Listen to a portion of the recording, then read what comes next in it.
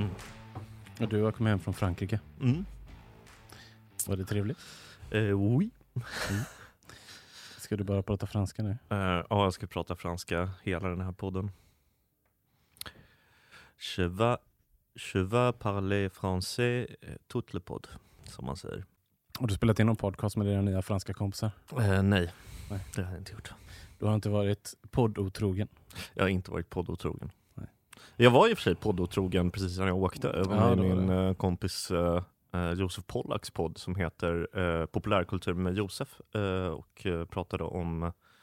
Vi gjorde ett avsnitt om Tar som finns ute redan. Och sen så gjorde vi ett avsnitt om Strindberg faktiskt. Som jag inte vet om det är ute än, men jag tror faktiskt inte det. Han är väldigt rolig. Pollack. Känner du Pollack? Nej. Träffat honom? Nej.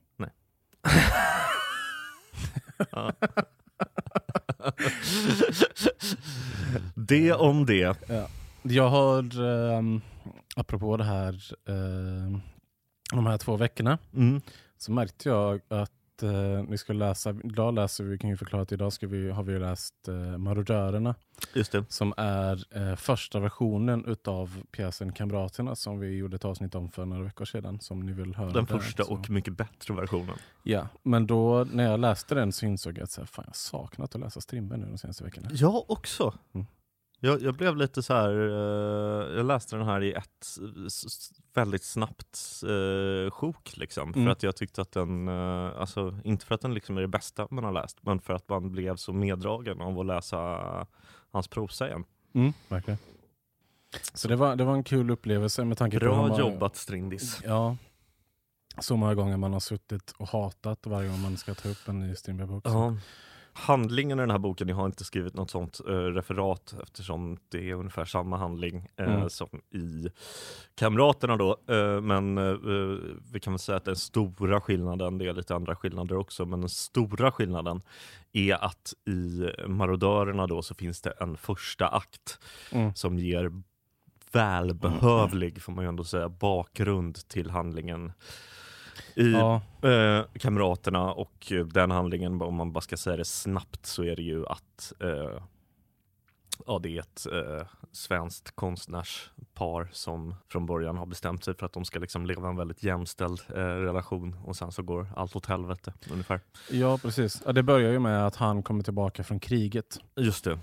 Och så har de ett fattar inte riktigt vilket krig. Nej, inte jag heller. Han har slått på franska sidan i fransk-preussiska kriget typ. Alltså att han hade varit liksom volontär. Ja, Sverige var väl inte med i något krig? Nej, Sverige inte. Jag antar att det var det kriget. Men det är ju mer bara att det ligger så långt bakåt i tiden att det kändes konstigt att han skulle ha sett det som någon aktuell händelse. Men jag vet inte riktigt. Men hur som helst så han kommer tillbaka från kriget. Hon sitter och hänger med sin kompis Abel och sen Elin Abel. Och sen hamnar de i ett rum ihop och börjar snacka lite, och så frågar hon så här: Axel, men du tycker väl inte om krig? Nej, men jag ville dö. Åh nej, varför ville du dö?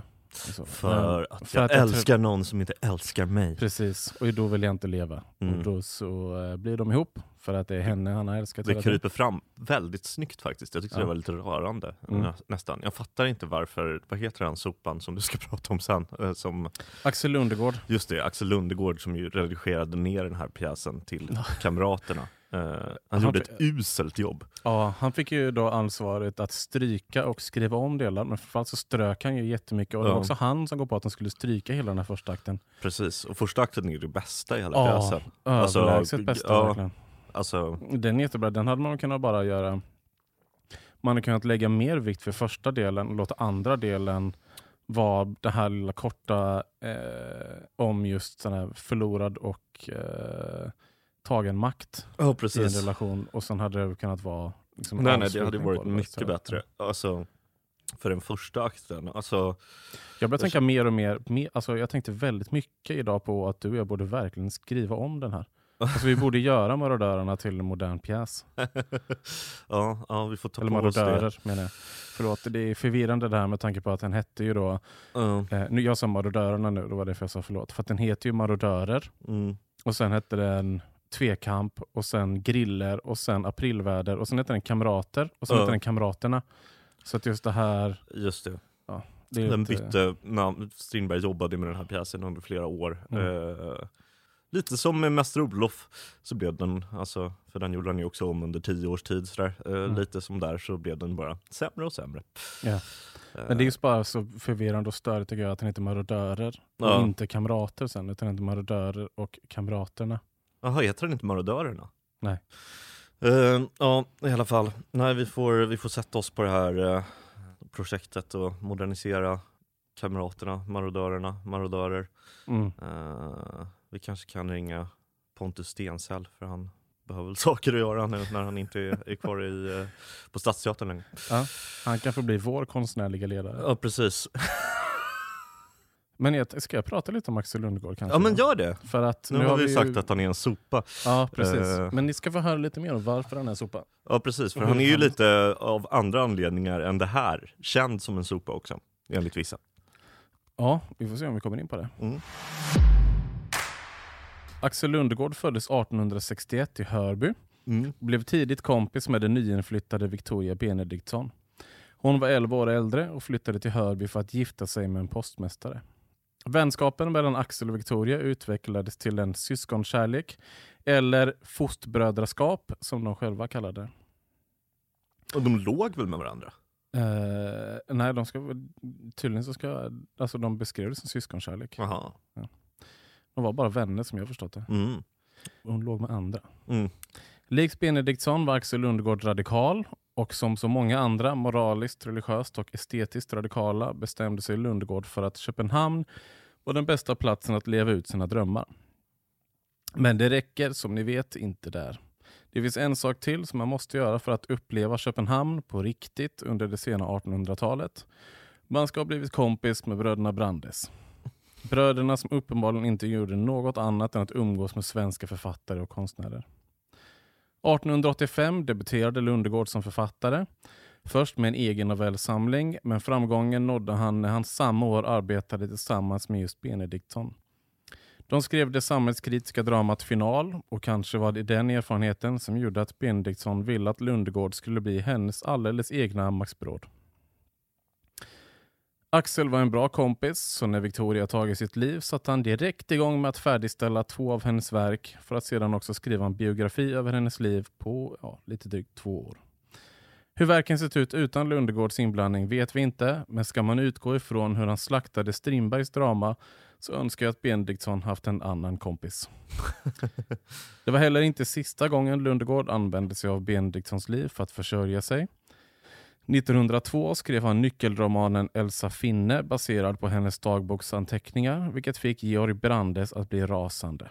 Som ni märker är det svårt att skriva Axel Lundgårds biografi utan att väva in Victoria Benediktsson, och uppenbarligen var det så han ville ha det. Alltså en känd kulturdebatt i Sverige för typ 10 år sedan handlade ju om Axel Lundgård och Victoria Benediktsson. Jag kommer inte riktigt ihåg vad det var de bråkade om. Eller jo, jag kommer ihåg vilka det var som bråkade, för det var ju Ebba Witt-Brattström och Lisbeth Larsson. Jag kommer inte ihåg vem av dem som tyckte vad, men de bråkade om Victoria Benediktsson och Axel Lundgård. Det har jag missat. Och är det där? Hur mycket liksom Axel Lundgård hade att göra med Victoria Benediktsons texter, tror jag. Okej. Ja. Nu är jag inte helt 100% säker på det här, så bara, om jag säger helt fel så får ni som lyssnar gärna rätta oss på Instagram eller så. Ja. Men det var någon grej där. Alltså jag vet inte hur mycket han hade med det att göra. Det har väl också hur han använde sig av hennes liv i sina egna böcker. Det var ju därför Georg Brandes blev arg till exempel. Han blev rasande för att... Men det var väl, som jag uppfattade så blev Georg Brandes mer rasande för att Axel Lundgård hade utgått från Victoria Benediktsons skildringar av hur det var när hon och Brandes typ var ihop i Köpenhamn. Jaha, för det var tydligen inte riktigt så att de var ihop, men det finns alla säger olika. Att Victoria Benediktsson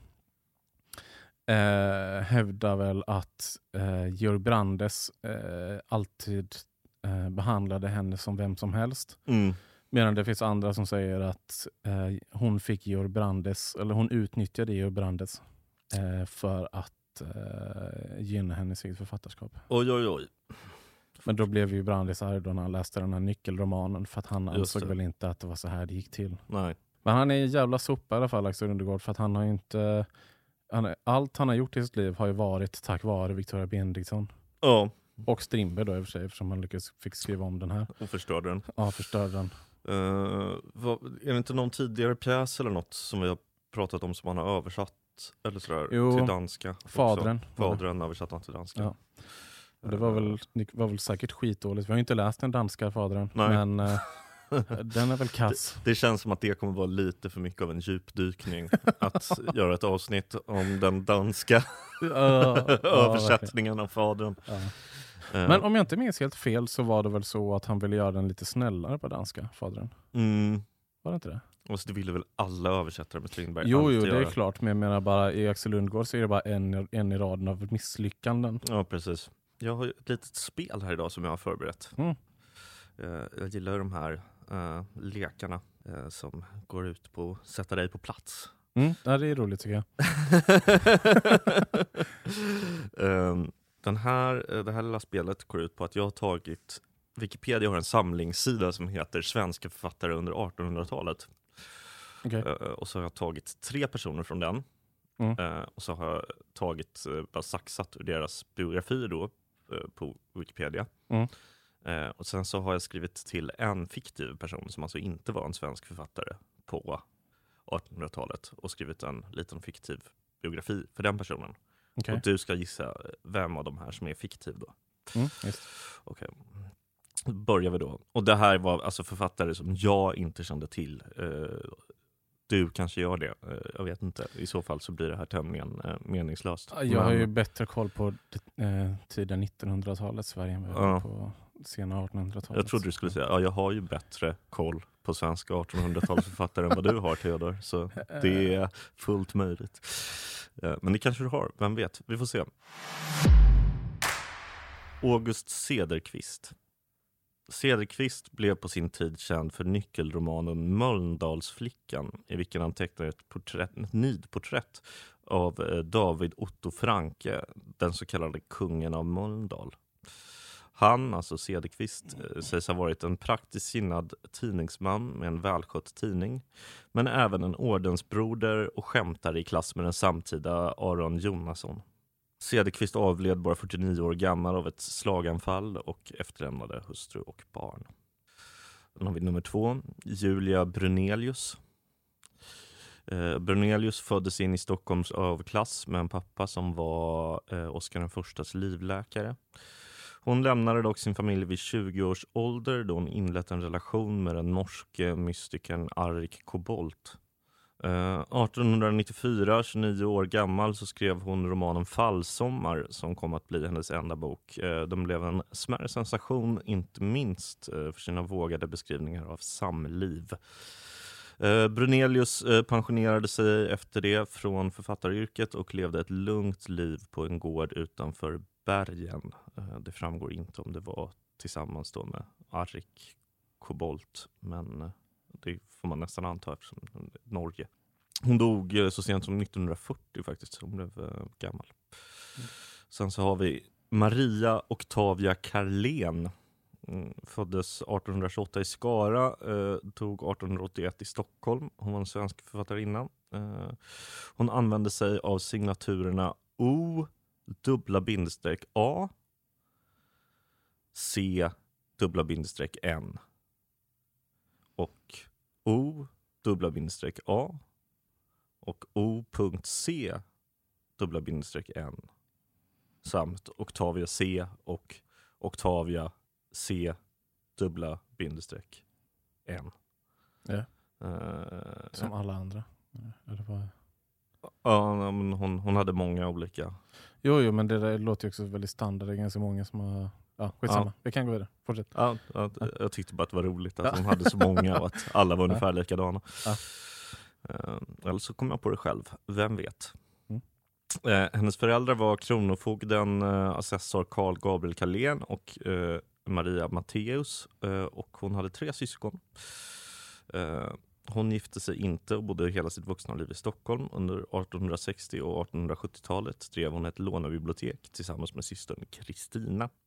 Hon var mycket produktiv som författare. Hon skrev historiska spänningsromaner utan större konstnärliga anspråk samt resebeskrivningar och annan populärvetenskap.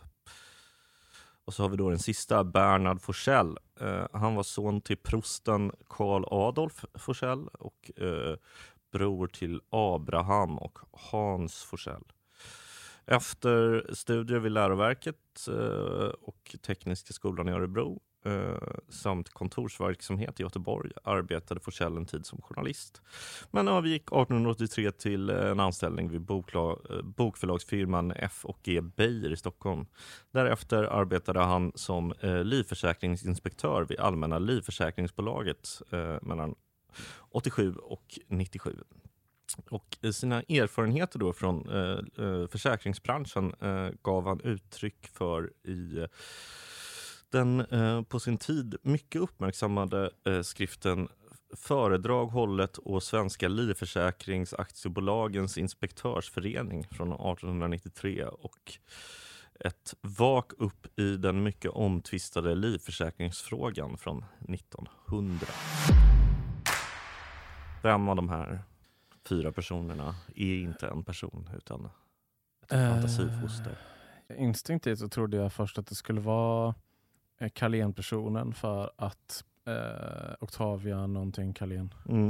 För att jag tänkte att du bara har använt det lite av Emily Flygare Carléns Wikipedia och så fast tagit en annan riktning då, eftersom dels så namnen är ju inte lika men heller inte olika. Alltså Carlén finns där plus det är de här dubbla efternamnen var det väl också, tror jag. Och sen att hon var en väldigt framgångsrik författare. Emily Flygare var väldigt framgångsrik. Och att då pratade om att hon, alltså Emily Flygare hade väl konstnärliga ambitioner, men hon framförallt känns som en folkförfattare liksom, som folk spreds mycket och kanske inte, hon var ju inte prisad på samma sätt som Emily Flygare som andra. Men så att jag vet inte vad jag ska uppsäga. Jag tar väl henne då. Du kör på det? Ja. Det är fel. Hon fanns på riktigt. Jaha, jävlar. Copycat. Ja. Fortsätt gissa då. Ska jag fortsätta gissa? Ja, det kan... Den första var den här kungen av Mölndal, va? Ja, han som har skrivit om kungen av Mölndal. Och som var en skämtare i klass med den samtida Aron Jonasson. Då var han som uppfann Göteborgsvitsen. Jag hade hört talas om honom, men det måste man inte ha gjort heller i och för sig. Jag har inte hört talas om någon av de här. Eller så har jag bara hittat på allt.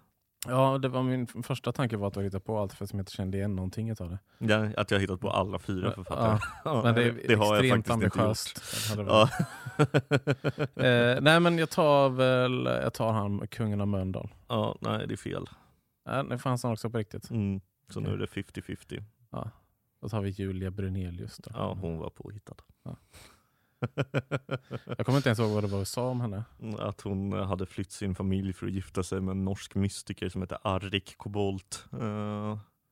Just det, jag reagerade på den. Att du kanske skulle ta det på. Jag reagerade på det när du sa det, men så tror jag att jag bara glömde bort henne sen när du fortsatte prata om de andra. Ja. Skyll på det du. Ja, det kan jag. Ja, det var det. Ja, det var skoj. Hoppas ni där hemma tyckte det var roligare än vad David tyckte. Nej, men jag tycker det här var roligt, tycker jag. Det är väl så här, jag tyckte det här faktiskt var väldigt roligt. Det var skoj till. Men du vet ju att jag alltid är väldigt dålig på att i stunden ge komplimanger. För att jag tänker liksom inte på att man ska göra så. Att det är kutym att säga att någonting är bra eller roligt. Nej, det var inte det. Det var bara att du såg måttligt road ut. Nej, jag tyckte det var väldigt roligt. Ja.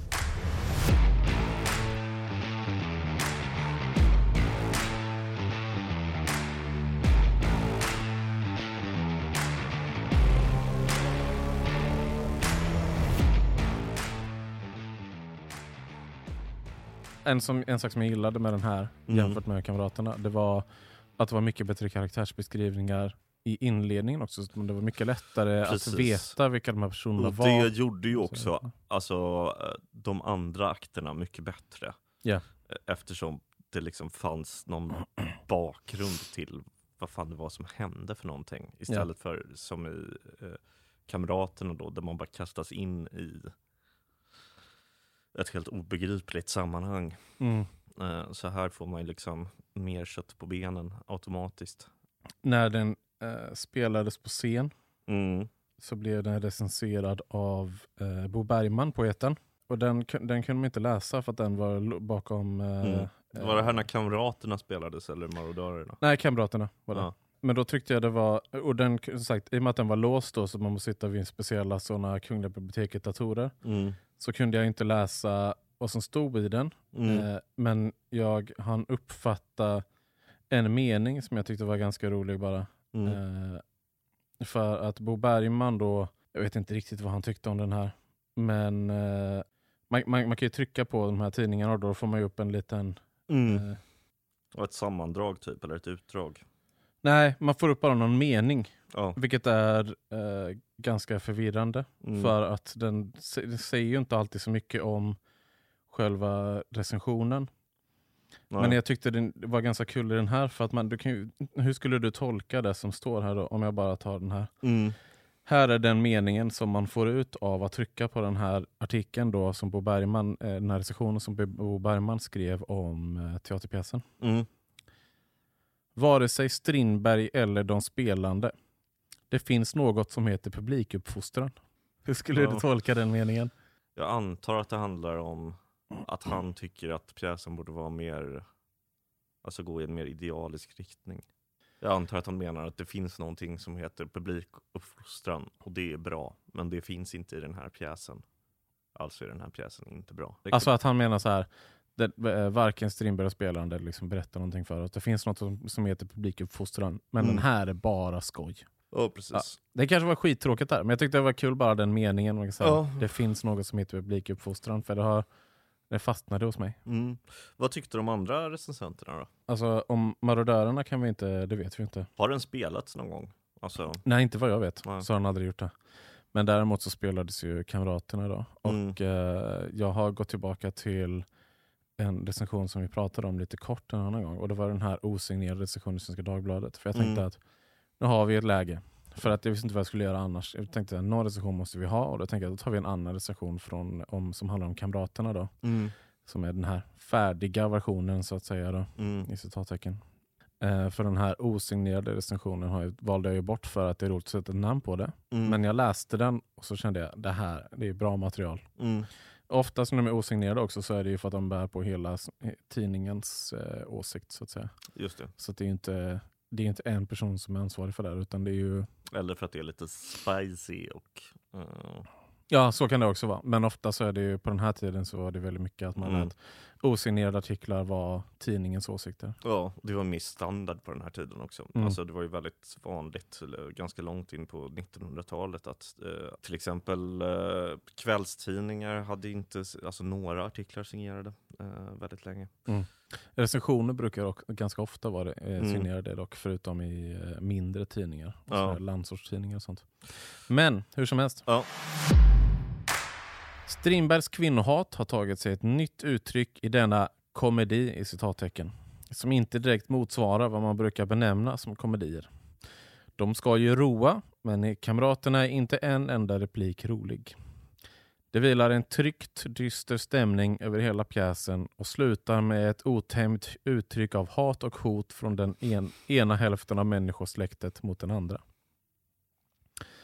Liksom nästan allt som Strindberg skriver är pjäsen tekniskt välgjord, men vi tror att den trots det knappast kommer bli en framgång. För att nå framgång måste karaktärerna vara mänskliga, annars intresserar de oss inte. Den manliga karaktären väcker vår medkänsla, men den kvinnliga har författaren gjort till ett moraliskt missfoster för att kunna driva med henne. Men det lär inte löna sig att strida mot Strindbergs fixidéer om kvinnor. Han har nu bestämt sig att han har ett uppdrag att utföra, att lyfta fram kvinnokönets alla negativa sidor. Visst, han har en skarp blick för kvinnans dåliga vanor och hans hårdhänta kritik träffar ofta rätt, men det är många kvinnor som inte är så. Om han nöjt sig med att tillbakavisa den löjliga och överdrivna kvinnorörelse som utmärker våra dagar så skulle han ha vår fulla sympati. Men nu skjuter han över målet. Att kvinnans inträngande på mannens arbetsmarknad medfört en mängd abnorma förhållanden, det medger vi villigt. Men Strindberg nöjer sig inte med att påvisa detta. Han fortsätter när han redan har henne i ett hörn. Man har uppgivit att Strindberg nu skulle ha sagt sitt sista ord i kvinnofrågan. Är detta sant glädjer det oss, för det är den här frågan som lett in honom på de längsta omvägarna i hans författarskap. Den senaste omvägen heter Kamraterna och ska hälsas med viss glädje av vännerna till Strindbergs författarskap, om den aldrig får några efterföljare. Det är lite som att lyssna på typ Moderaterna och prata om Sverigedemokraterna. Sättet de säger att de inte gillar bruna människor är förkastligt. Men vi måste hålla med dem om att bruna människor är jobbiga och skäl. Ja, exakt så. Men det är förkastligt. Ja. Vidrigt att de säger det på det sättet. Framförallt tycker jag att det är kul att den här varvar igång som en motor. Att den börjar med så här, ja, nu pratar han om det här igen, kvinnofrågan. Så här, han har ju rätt såklart, den frågan håller vi med om. Och det är så här, men alla är inte sådana. Nej. Men, och sen är de ju sådana av kvinnorna. Och det har gått för långt. Det håller vi också med om. Den här personen verkade verkligen älska den här pjäsen. Ja, verkligen. Den gjorde ju dock en bra poäng, och det var det här med de platta karaktärerna, vilket ju verkligen stämmer för Kamraterna-versionen av pjäsen, ja, men inte lika mycket för Marodörerna-versionen. Eftersom hela bakgrunden och hela det partiet där man får lära känna karaktärerna försvunnit, så är det inte konstigt.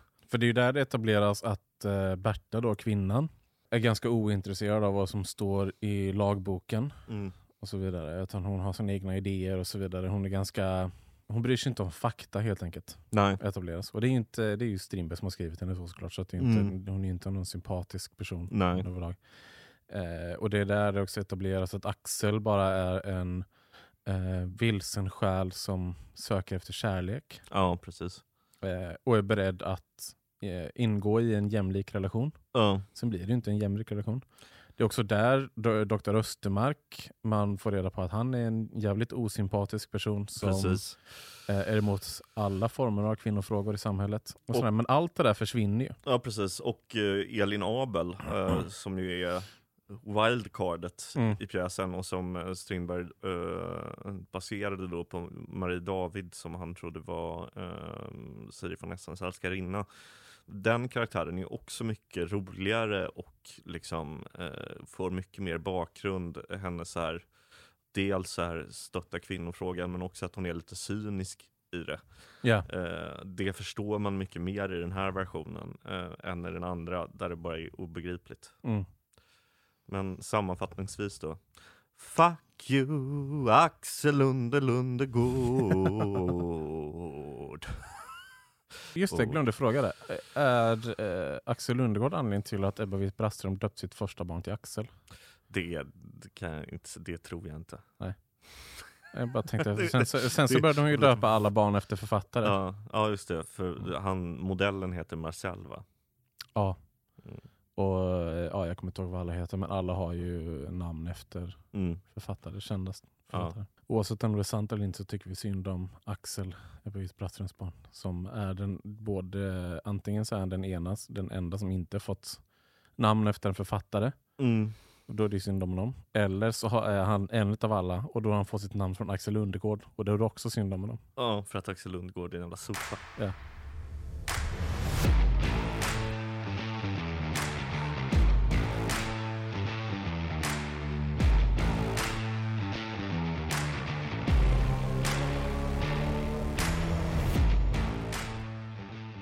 Ska starta en sektion av Indiansklacken som goa gubbar. Av goa gubbar som bara sjunger om Axel Lundegård. Okay. Fan, det skulle också kunna vara... Ända sen jag var barn har jag hatat Axel Lundegård. Det skulle ju också kunna vara en back i ett ishockeylag. Axel Lundegård. Goa gubbar har, det skulle det verkligen kunna vara. Goa gubbar har ju också sloganen aldrig hata, bara älska. Men min lilla sektion då skulle ha sloganen aldrig hata, bara Axel Lundegård. Ja. Ja, hej och välkomna till Sveriges enda podd som handlar om litteratur och hockey. Ja, det kan vi sätta stolthet i. Ja, precis. För litteratur och fotboll, det har ju redan Bank och Frändén gjort. Så där är vi två på bollen. Ja. Men fotboll, eller vad säger litteratur och hockey, där är vi ensamma. Där är vi ensamma. Ja. Jag vet vad Om vi skulle skriva en sågning av Mats Sundins självbiografi så hade man kunnat skriva: det är många tillfällen där man tänker att han borde ha använt sudden. Ja. Det där ogillade du nästan ännu mer än min frågesport tidigare. Nej, det var ju ett roligt skämt. Nej, det var inte så skoj. Det var lite roligt. Nej. Peter Forsberg borde ha en självbiografi. Eller? Det har han sagt. Den heter säkert så här: inte bara Foppa. För att han är mycket mer än så. Eller CP-ryck. Och det är ju hans mest bevingade ord ändå. Jag tänker att hans mest bevingade ord är väl från den här domarjävel, vad fan han säger. Han sitter i det där omklädningsrummet när han fortfarande spelar i Sverige. Ja, just det. Jag skulle säga att CP-ryck är mer klassiskt. Det tror inte jag. CP-ryck hade han precis vunnit OS. Gjort en otrolig fint. Och får frågan vad han tänkte. Och säger att han fick ett CP-ryck. Det är ju liksom... Ja, men det är inte lika många som tänker på det när de tänker på det som de tänker på när han satt i det där omklädningsrummet. Min mamma använder det alltid som argument när de ska säga varför hon hatar hockey. För att hon inte tycker att man uttrycker så. Ja, jag antar det. Ja. Nej, det jag vet inte. Vi tar avstånd från allt sånt. Från CP-ryck? Ja, från att man... jag tycker inte att man skojar om cerebral pares. Jag tycker inte att man skojar om ishockey, David. 10 minuter hockeysnack avslutar det med. Och det skulle den kunna heta. 10 minuter cerebral parentes.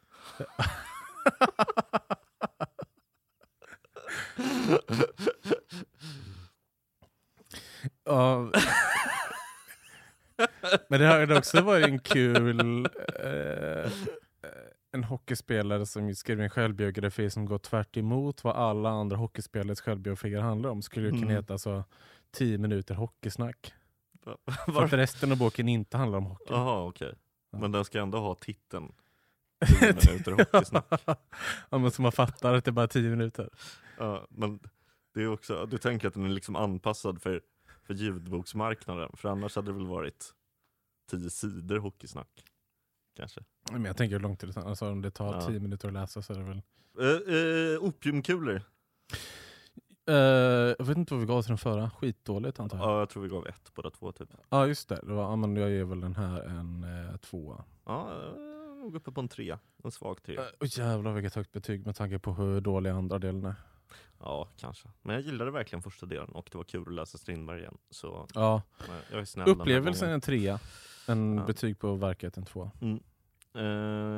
Och gå in och sätt betyg på iTunes. Gör det. Och sätt Spotify betyg, då blir vi jätteglada. Och på Play och överallt. Där ni kan få tag på för oss. Att citera namnet på Tommy Salos självbiografi. Släpp sargen för fan. Heter den det?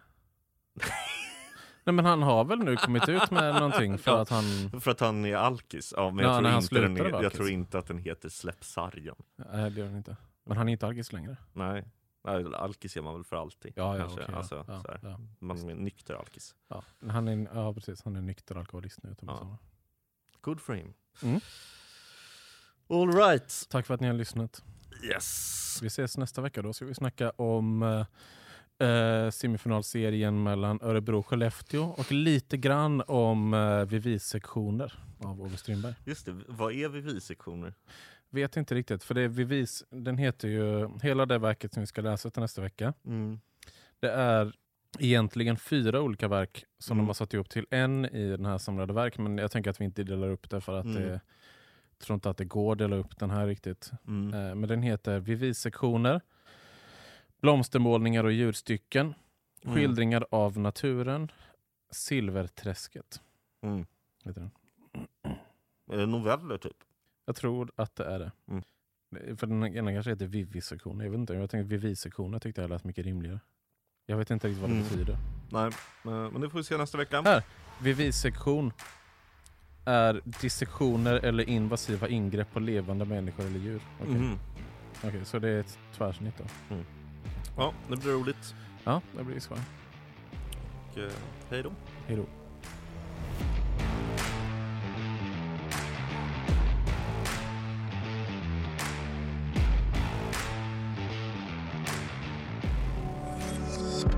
Thank you for listening to this Polpo original. You've been amazing.